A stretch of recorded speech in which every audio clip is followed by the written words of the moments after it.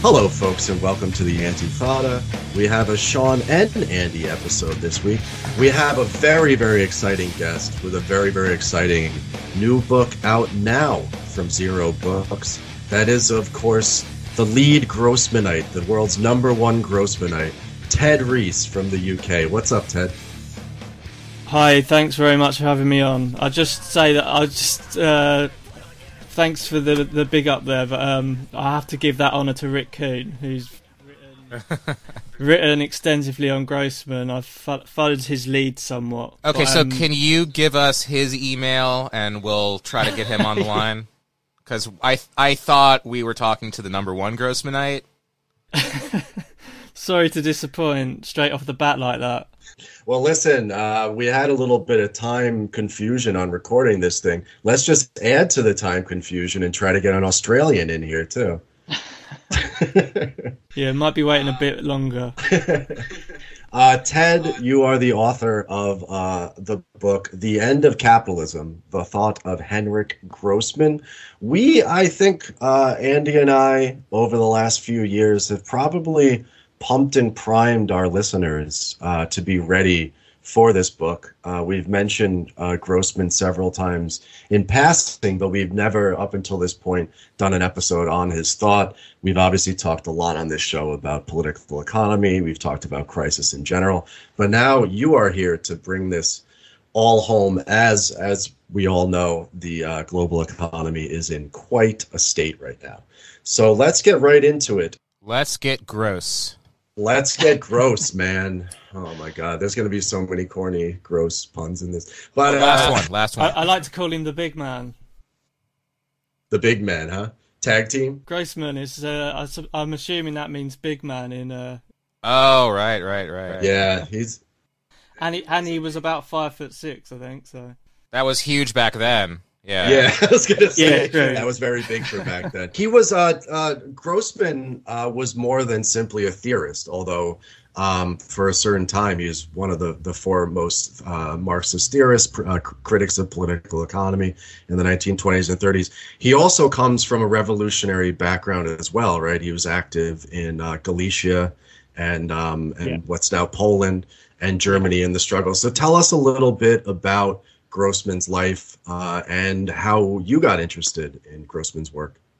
Okay, so briefly in terms of his life, he became a Marxist very young when he was a student, around the age of 15.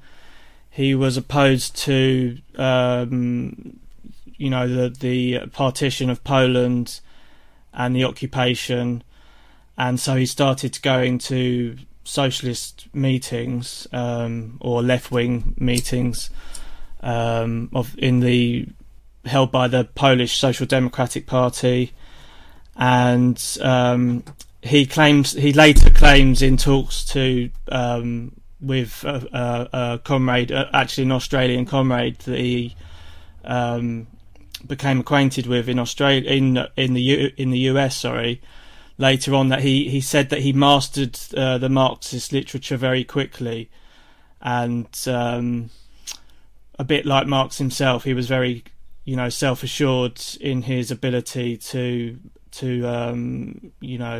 master the theory.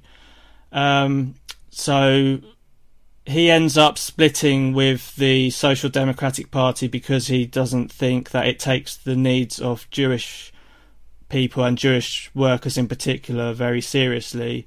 They have a kind of assimilationist, like a wholly assimilationist position on the question, whereby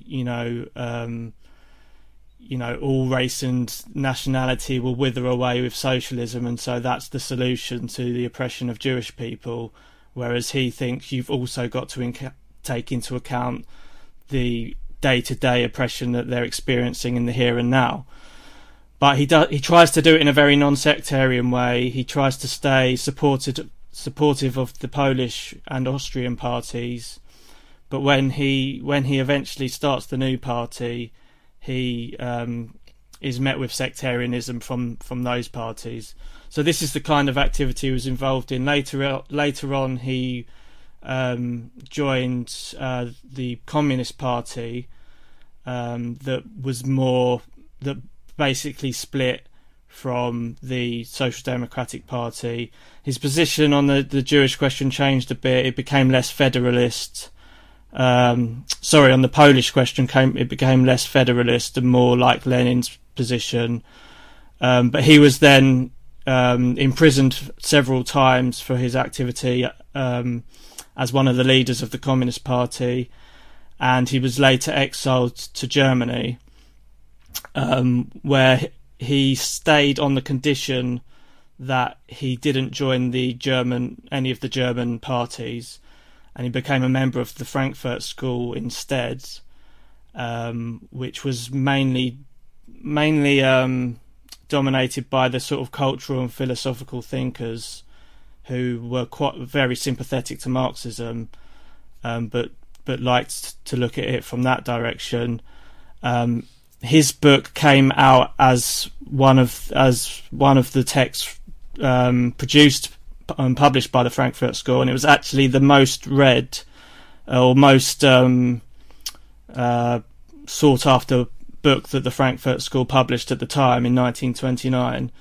That book was The Law of Accumulation and the Breakdown of the Capitalist System, and he claims that it was the first reconstruction of capital since Marx, and that it was the first book to accurately describe and explain what Marx was actually trying to do in Capital, and we'll get into that. But my interest in Grossman has been going on for about 8 years now.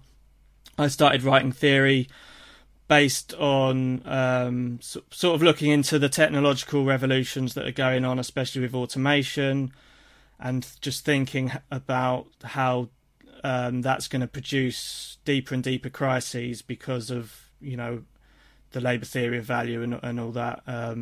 If the exploitation of labour and labour time is the source of profit, then the automation of production is going to cause some pretty big problems for the capitalist economy. So I started writing about that, and I was talking to comrades in the organisation I was in at the time about, are we approaching a final crisis of capitalism? And one of them recommended Grossman's book, the abridged version, which only came out in 1992, the English abridged version. And he was like, you ought to try and apply some of this to your essay that you're writing on automation. So that's where it started. So I first encountered the thought of Henryk Grossman, not by reading him, but because 10, 11, 12 years ago, I became acquainted with a great older comrade who had John Garvey is his name, and I hope to get him on the podcast actually at some point. He was organizing taxi drivers in New York City in the 1970s, and he described himself as a Grossmanite, and he explained to me the idea of breakdown theory and the final crisis. And so there are militants who have been, trying to apply or interested in Grossman's thought for a while, but these days he comes off as a bit of a fringe figure within Marxism. At the time, though, as you describe it, him being part of the Frankfurt School, being, I think, along with Friedrich Pollock, one of the two people interested in political economy and not what we think of with the Frankfurt School, which, of course, is cultural critique and critical theory and all that.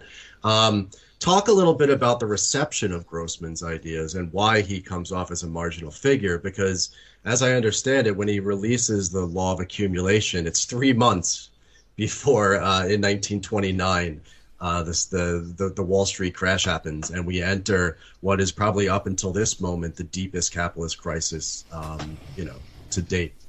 Yeah, I mean, it's fascinating that he managed to get it out just in time for that, because the book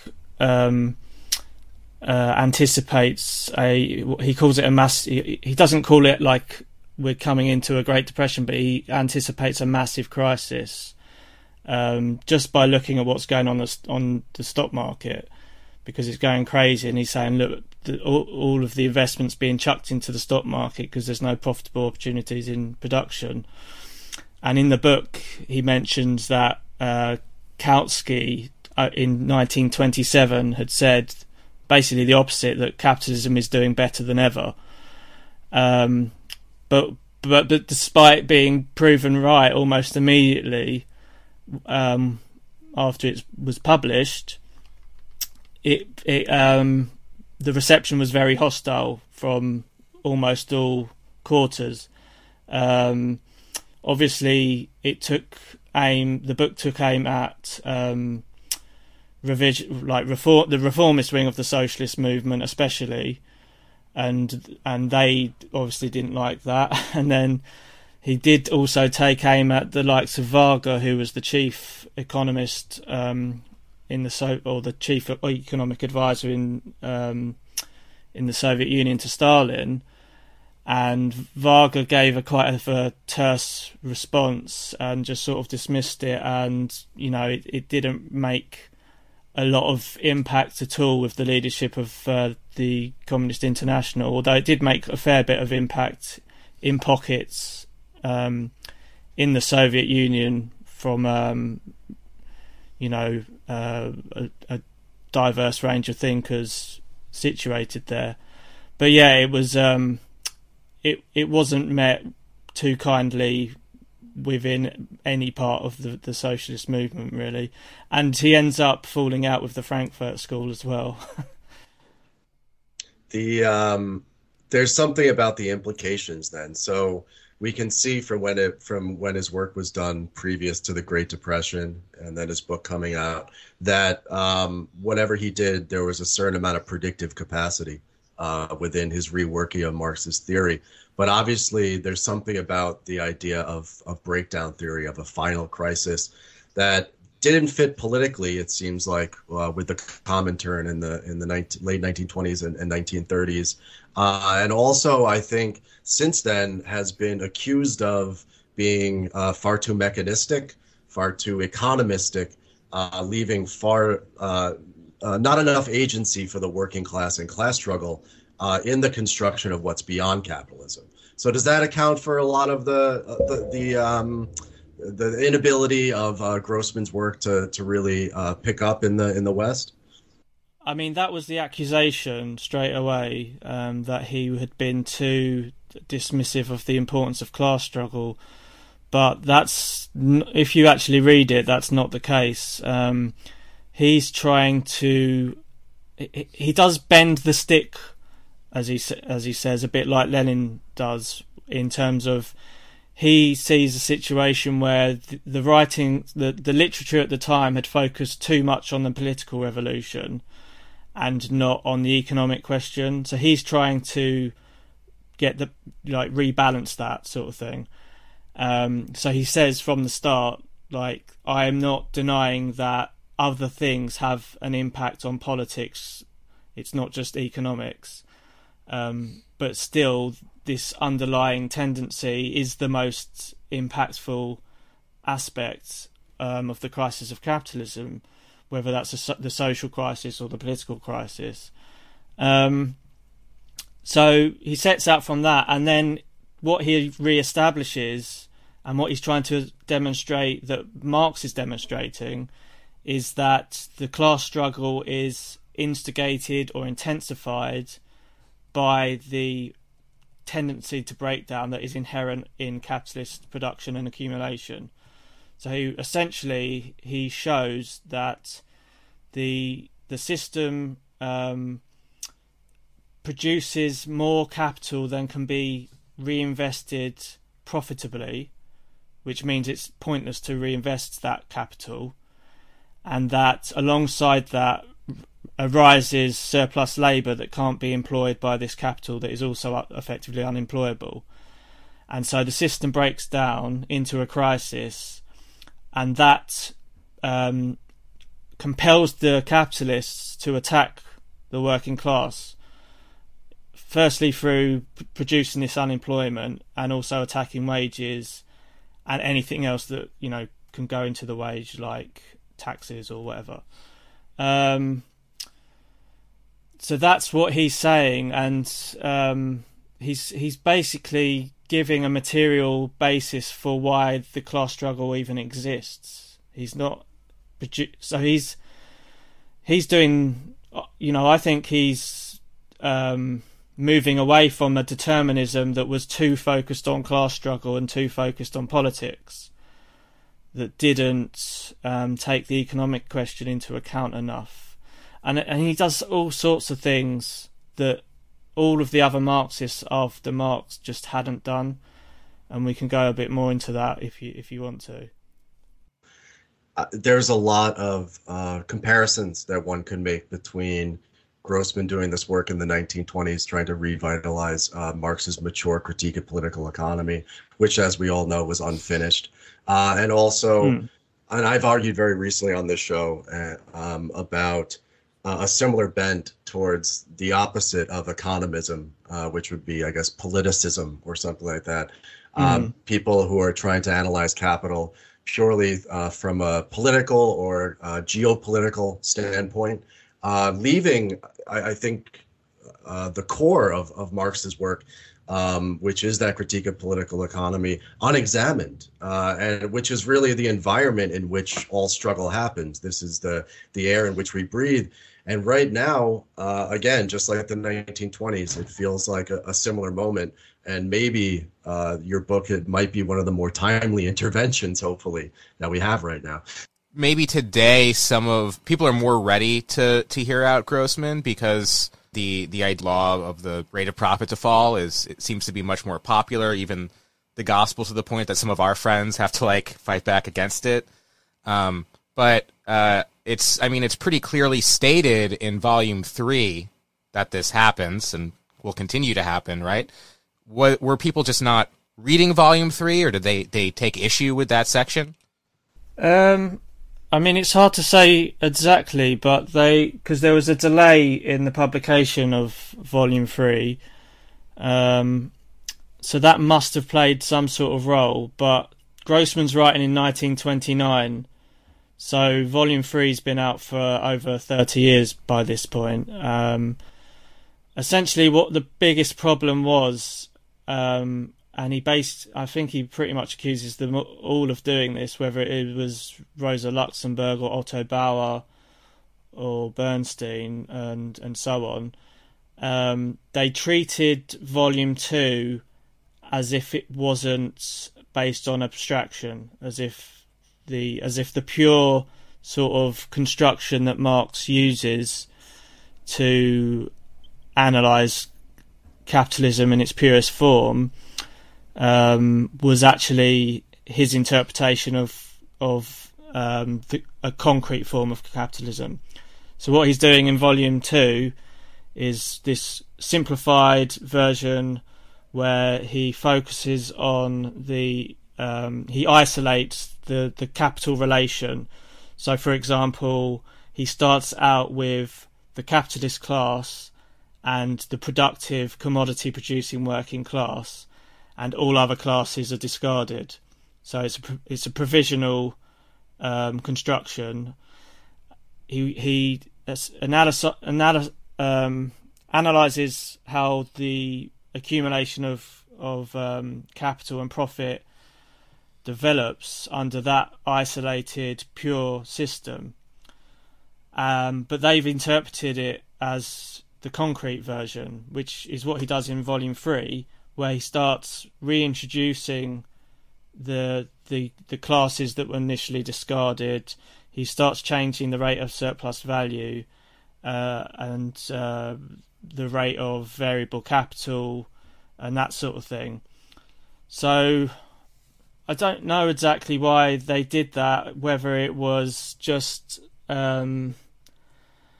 a misinterpretation or if it was willful or what. I don't really know. They all sort of came to different. They all did. They all made the same mistake, and they all managed to come to slightly different conclusions. So, because Bauer, right, Otto Bauer, the Austrian social democrat, takes Volume 2 at face value, sees it as concrete, and so therefore, when he's trying to pull together a theory of crisis, it becomes one of disproportionality between departments 1 and 2, means of production and commodities. And then Rosa Luxemburg tries to get out of a similar mess by positing that the only way that the rate of profit can increase or expand is by what is external to capitalism. So basically dumping commodities, dumping surplus capital into the colonized world or the developing world is the way that capital comes into and out of crises. And so Grossman has to go back, and I think it's a very like scientific and astute way that he comes in, and he points back to what Marx says over and over again in the 3 volumes, which is that it's not a disproportionality, although that can exist and cause crisis. It's not simply that capital needs an outside, an external world in order to dump. It's a fundamentally crisis of overaccumulation of capital. Capital, in fact, becoming a barrier to itself. So in a sense, he saves, I think, what is fundamental in Marx's work, which is, again, that this concept of capital becoming a barrier to itself, systemically and logically. Yeah, exactly. That's what Marx says about, and the important thing about Marx, about Grossman in his reinforcement and clarification of Marx's work, is that he is saying that this barrier or fetter of surplus capital can be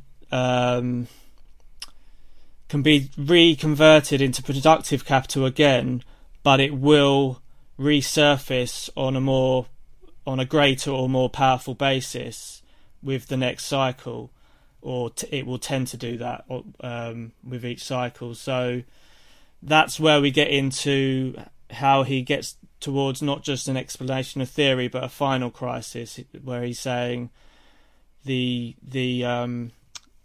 greater or the larger capitalism becomes as a system, the more difficult it is to valorize the existing capital, which is increasingly large, because the overaccumulation of capital is also an underproduction of surplus value. So the amount of the massive surplus value that is being appropriated from the working class becomes there's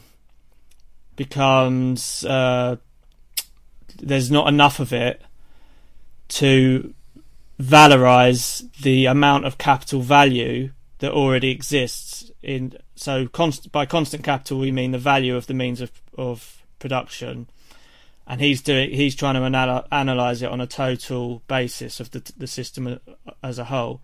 So there's not enough surplus value to reproduce the value of constant capital, and that produces a crisis whereby and he explains it in terms of, you get the recession, you get panic selling, that cheapens commodities, which are also means of production, that enables what couldn't be invested before can now be invested because commodities and means of production have been cheapened, and therefore the system can accumulation can therefore be restored on a higher level. So he's explaining that the crisis isn't just inevitable and necessary, but that it actually solves itself as well. It's like it's a healing process for the system that the system requires. But then as the system gets... Yeah. So, but then the argument is, so is he just explaining crisis theory, or is he just like individual crises, or does he also explain the necessity of a final crisis? Now, if capitalism's to end, it has to have a final crisis by definition. So the question becomes, can capitalism end, or can it go on forever? And apart from Rosa Luxemburg, who had a breakdown theory but the wrong kind, the likes of Otto Bauer had a harmonist theory, or harmonistic theory, that capital can accumulate harmoniously and indefinitely so long as it is allowed to adjust to population size, or it's more properly regulated by the state and that sort of thing. Yeah, I mean, harmonism which Grossman critiques Otto Bauer and Bernstein and others, is very popular today. In fact, you'll get a lot of people who claim that Marx's crisis theory is merely a theory of the business cycle, which is a theory that in the early 20th century, Keynesians and others picked up, maybe by osmosis, maybe by encountering Marx's ideas. And we all know empirically, we've seen this through history and we've seen this in our lives, that there is ups and downs of the business cycle, that capitalism periodically goes into crisis. You have, as you said, a decline of prices. You have a liquidation or destruction of capital, and then you have a return to growth. That's all taken for granted, I think, by everybody, including vulgar bourgeois economists. If, as you point out, capitalism is a historically determinant mode of production that has an end, it does necessarily mean that there's a final crisis. What critique people have, again, is going back to agency, right, and subjectivity of the working class, and the radicalism of the breakdown theory can also be seen as like a quietism, right? It could also be seen as we simply wait. We sit on our hands and we wait for the final crisis to come and then falling from the earth. And that's not Grossman's view, but that's the way that Grossman has been viewed by others.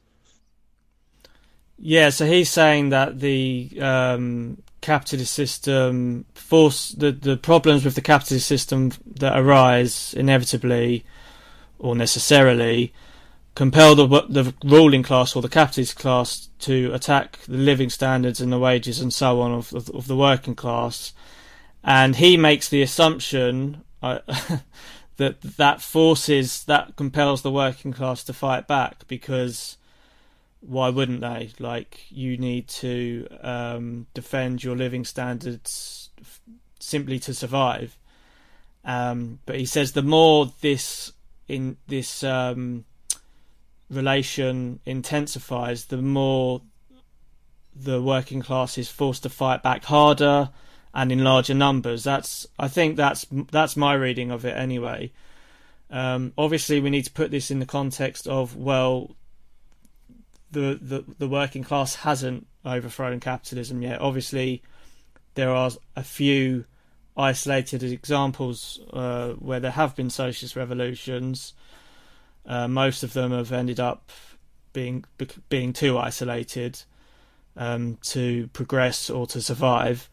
So we have to sort of think in that context, and a lot of people will say, well, the working class hasn't fought back, it hasn't taken enough of an interest in Marx, and that's where I kind of start to think, well, maybe it's going to take a final crisis where the actual dynamics at play between the amount of surplus value that the system can produce at a certain point just becomes too low, and you end up with a crisis that becomes insurmountable.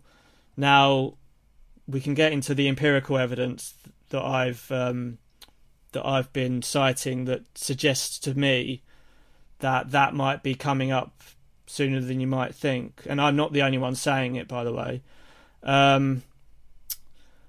But there are definitely things that they could do that can be done to counter this sort of, or postpone this crisis. I'm not saying that there isn't. There are counter tendencies, of course, just like the secular tendency of the rate of profit to decline. You write in your book about Grossman himself coming up with various counter tendencies in order to forestall, not overcome, of course, but forestall a final crisis. Yeah, so one of the main one is devaluation. You devalue the price of labour, it's cheaper, so your outlay on wages is at least relatively smaller. You can cheapen commodities, which includes the means of production, so that relates, and you can devalue the means of production that already existed through moral depreciation, that sort of thing. and that allows the sort of imbalance between surplus value and capital value to be realigned, to sort of restore the equilibrium between the two. There's others, like very important ones, just expanding the amount of labour employed. So whether that's bringing women into productive labour, or exporting capital overseas to employ labour that wasn't previously employed by productive capital. The mass proletarianization we've seen in China over the last 20 years or so. Yeah, exactly. So there's all sorts of ways of doing it. You might proletarianize parts of the middle class or the petit bourgeois. So that's an important one. So what ends up happening is you get this relationship whereby they restore accumulation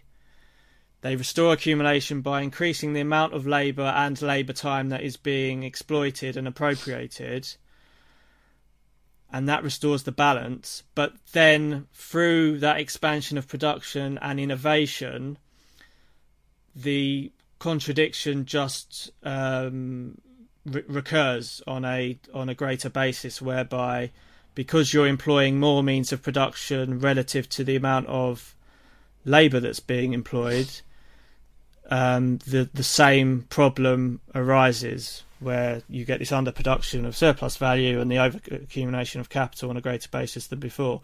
So Grossman basically says this can't go on forever, because and Marx talks about, how the working class can only be exploited for 24 hours in a day, right? And even that isn't really possible, because we can't work around the clock. You can't get every individual labourer to work around the clock. Obviously now with data, they are finding ways of exploiting data sort of around the clock, but that's not quite the same thing. But it is, it's sort of indirectly increasing the rate of exploitation. So we seem to be heading towards like maximum exploitation, if you like. And unless they can, find new ways of expanding the labour force and expanding labour time, then they're going to come up against absolute limits. So, for example, they're going to make Cuba into a capitalist country again. We can argue about how socialist Cuba is, but mostly it's a socialized economy. Obviously, it has begun to privatize some of it in the last decade or so, because, or more than it did before, because of its isolation and its need to trade. But that will never be enough. Like the US is running out of outlets to expand productive capital into, so it will try and destroy any sort of form of publicly owned production, or even just public services in general, because that's how it's going to restore accumulation and overcome the crisis. We can't obviously allow that to happen. I mean, if we look, maybe it will, but it's going to be horrific for every working class person in the world.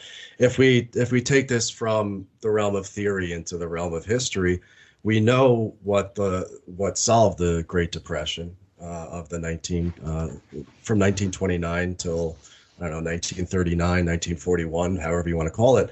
And that, of course, was not just the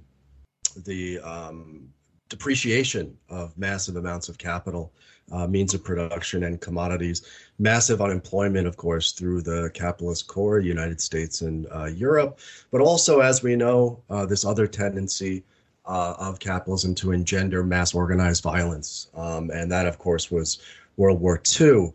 And so it's only, of course, with this massive physical and also economic destruction of capital that you could have the glorious years, the golden age of capitalism, quote unquote, from the late 1940s into, of course, its own crisis of the 1970s.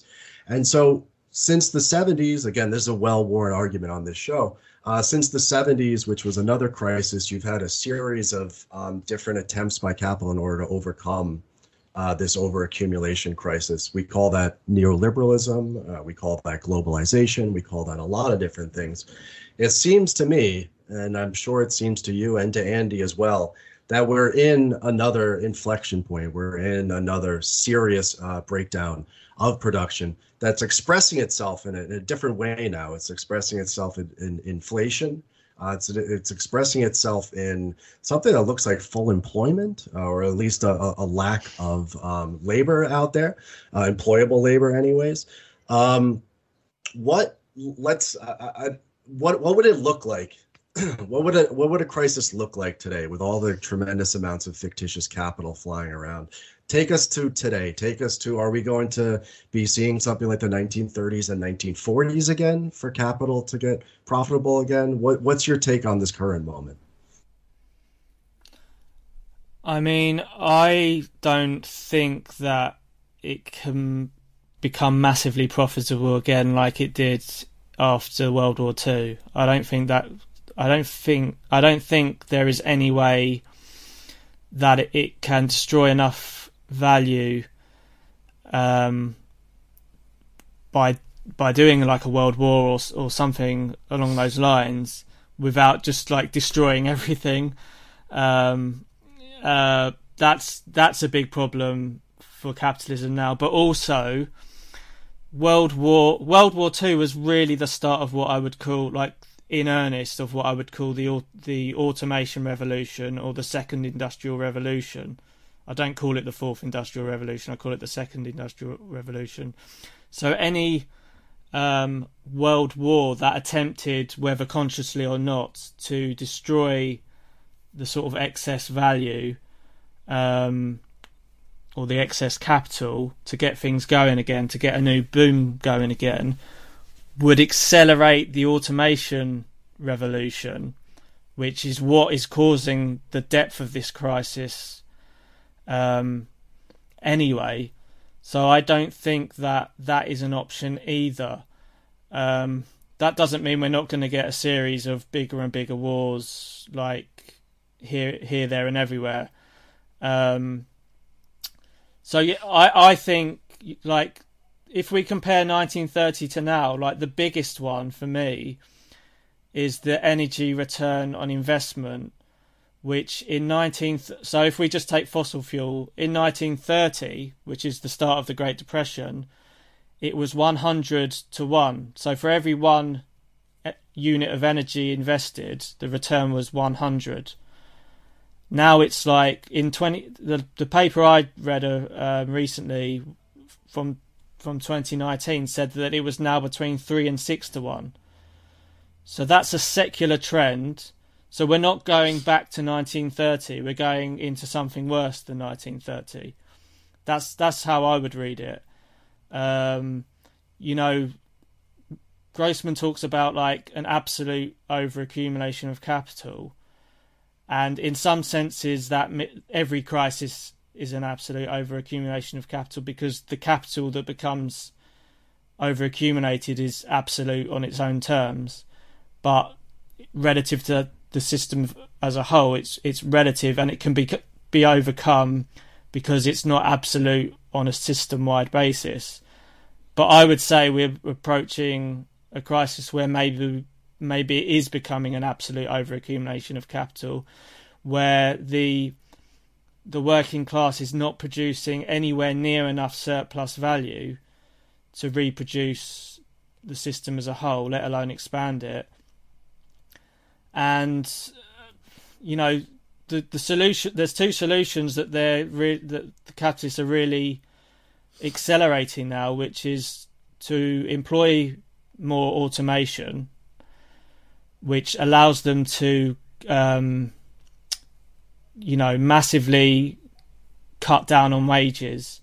So if you look at the difference something like 3D printing makes to the outlay on production, I have problems with his book, Aaron Bastani's book, Fully Automated Production, but he does a good job of showing how how rapidly prices are falling because of things like the employment of 3D printing. I think he gives an example of like a aerodynamics company, and they're building an engine in 2 years that cost $24,000 can now be built for $2,000 in 2 months or something like that, because you're reducing the outlay on wages, but you're also able to produce it a lot quicker, which saves money for the capitalists as well. All right, so if I'm an outside observer and I haven't read any Capital, I haven't read any Ted Reese, I haven't read any Grossman, right? I look at the economy over the last, let's say, 13, 14 years, and I say there was a serious recession, a great recession, if you will. But after that point, profitability went up.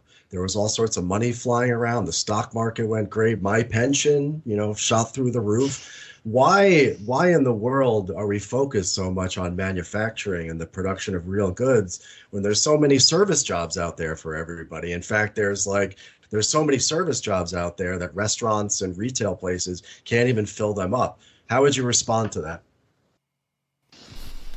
Well, it goes back to the labour theory of value, and obviously it's very difficult to prove that, but there are ways of proving it. There are certain papers that look at a sort of a temporal theory of value which backs it up. Kleinman's one of the Marxists that have done that. I think that's very useful. Paul Cockshott has done a paper that shows how statistical mechanics back it up, where he shows that the more labour intensive a form of production, the more profitable it is in relative terms. And then there's papers that show like how the falling rate of profit has tended to fall towards zero historically and secularly.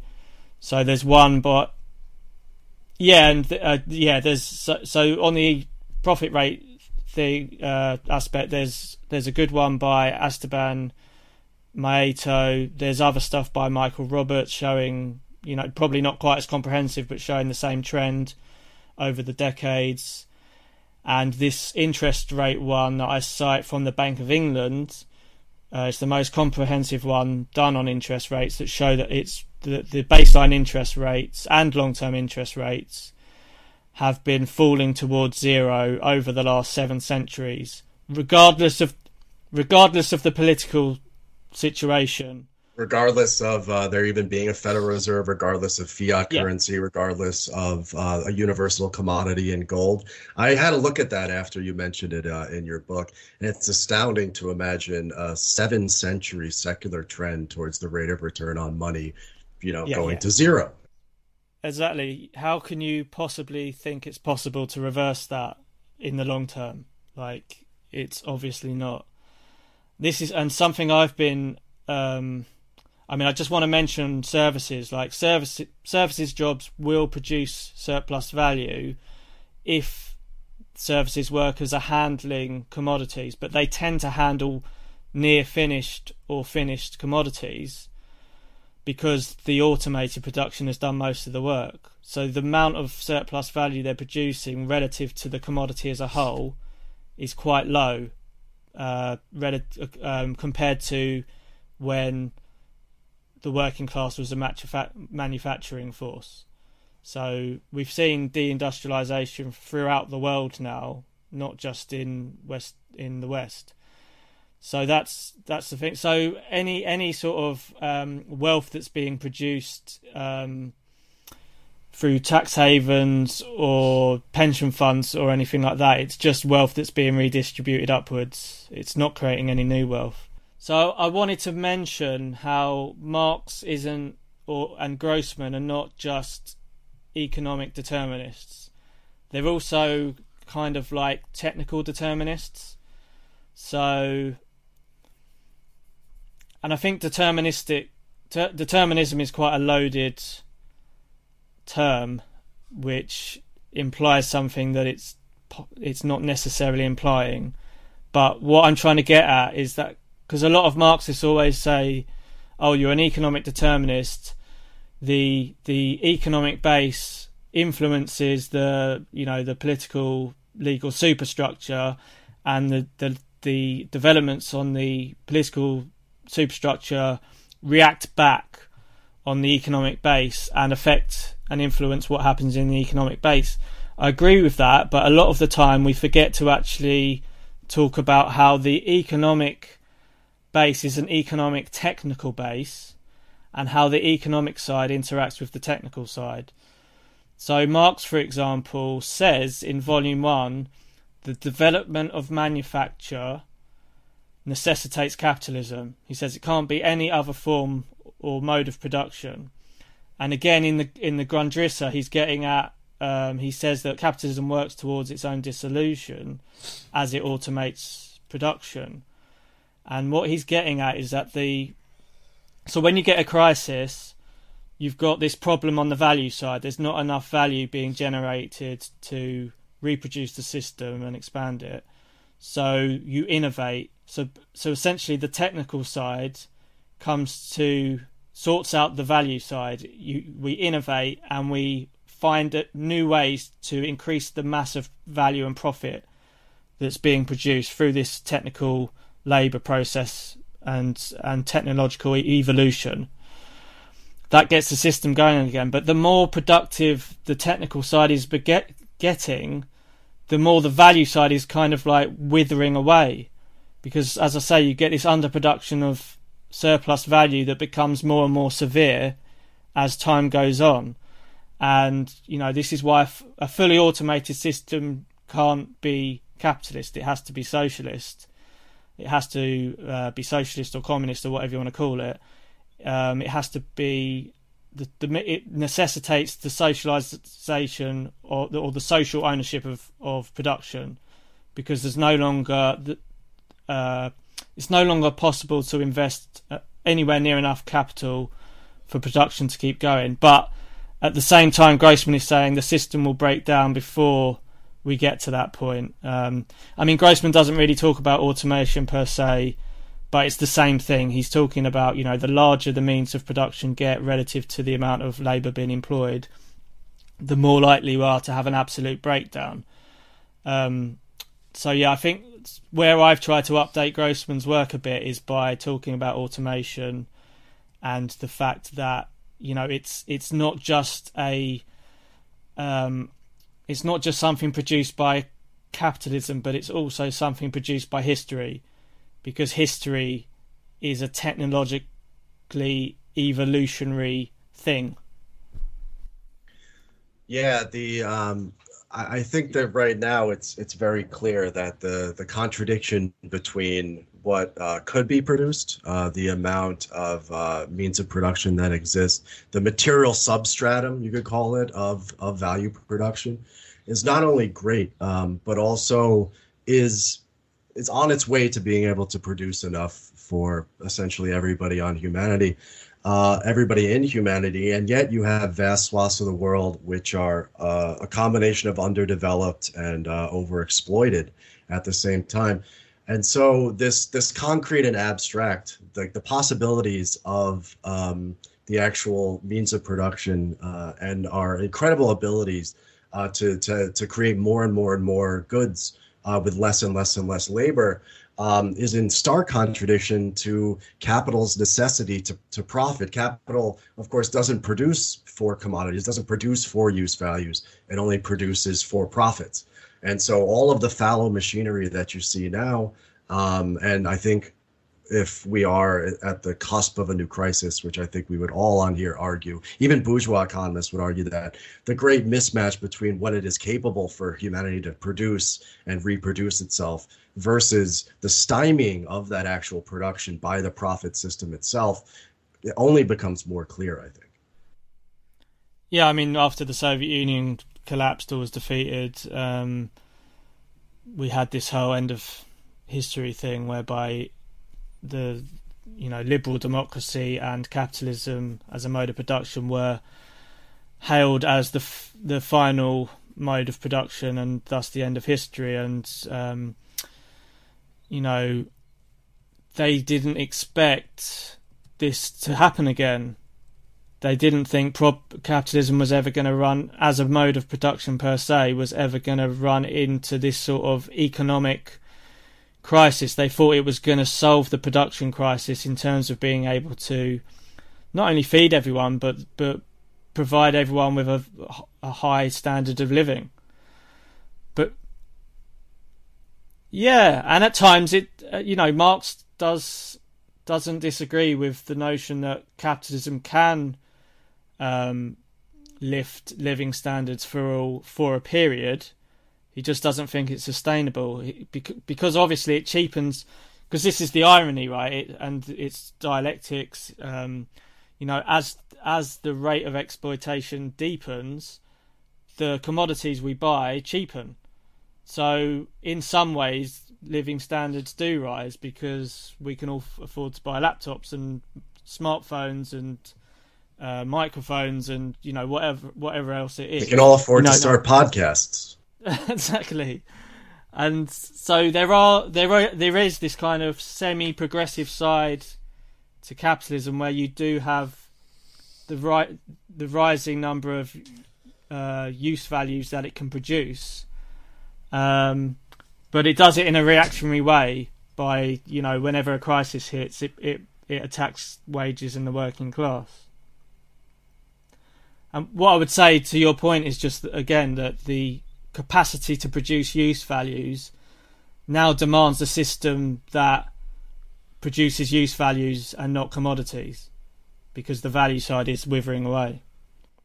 100%. I think that's a good place to kind of wind down the main episode. Folks, if you enjoyed this conversation, there will be more of it behind the Antifada paywall. We're going to have more talks with Ted Reese about this, about debt. I think we didn't get into yet, the kind of epiphenomenon of this particular crisis that we're in. So become a patron at www.patreon.com/theantifada. Check out this bonus content and a whole lot more. Thanks for listening, folks.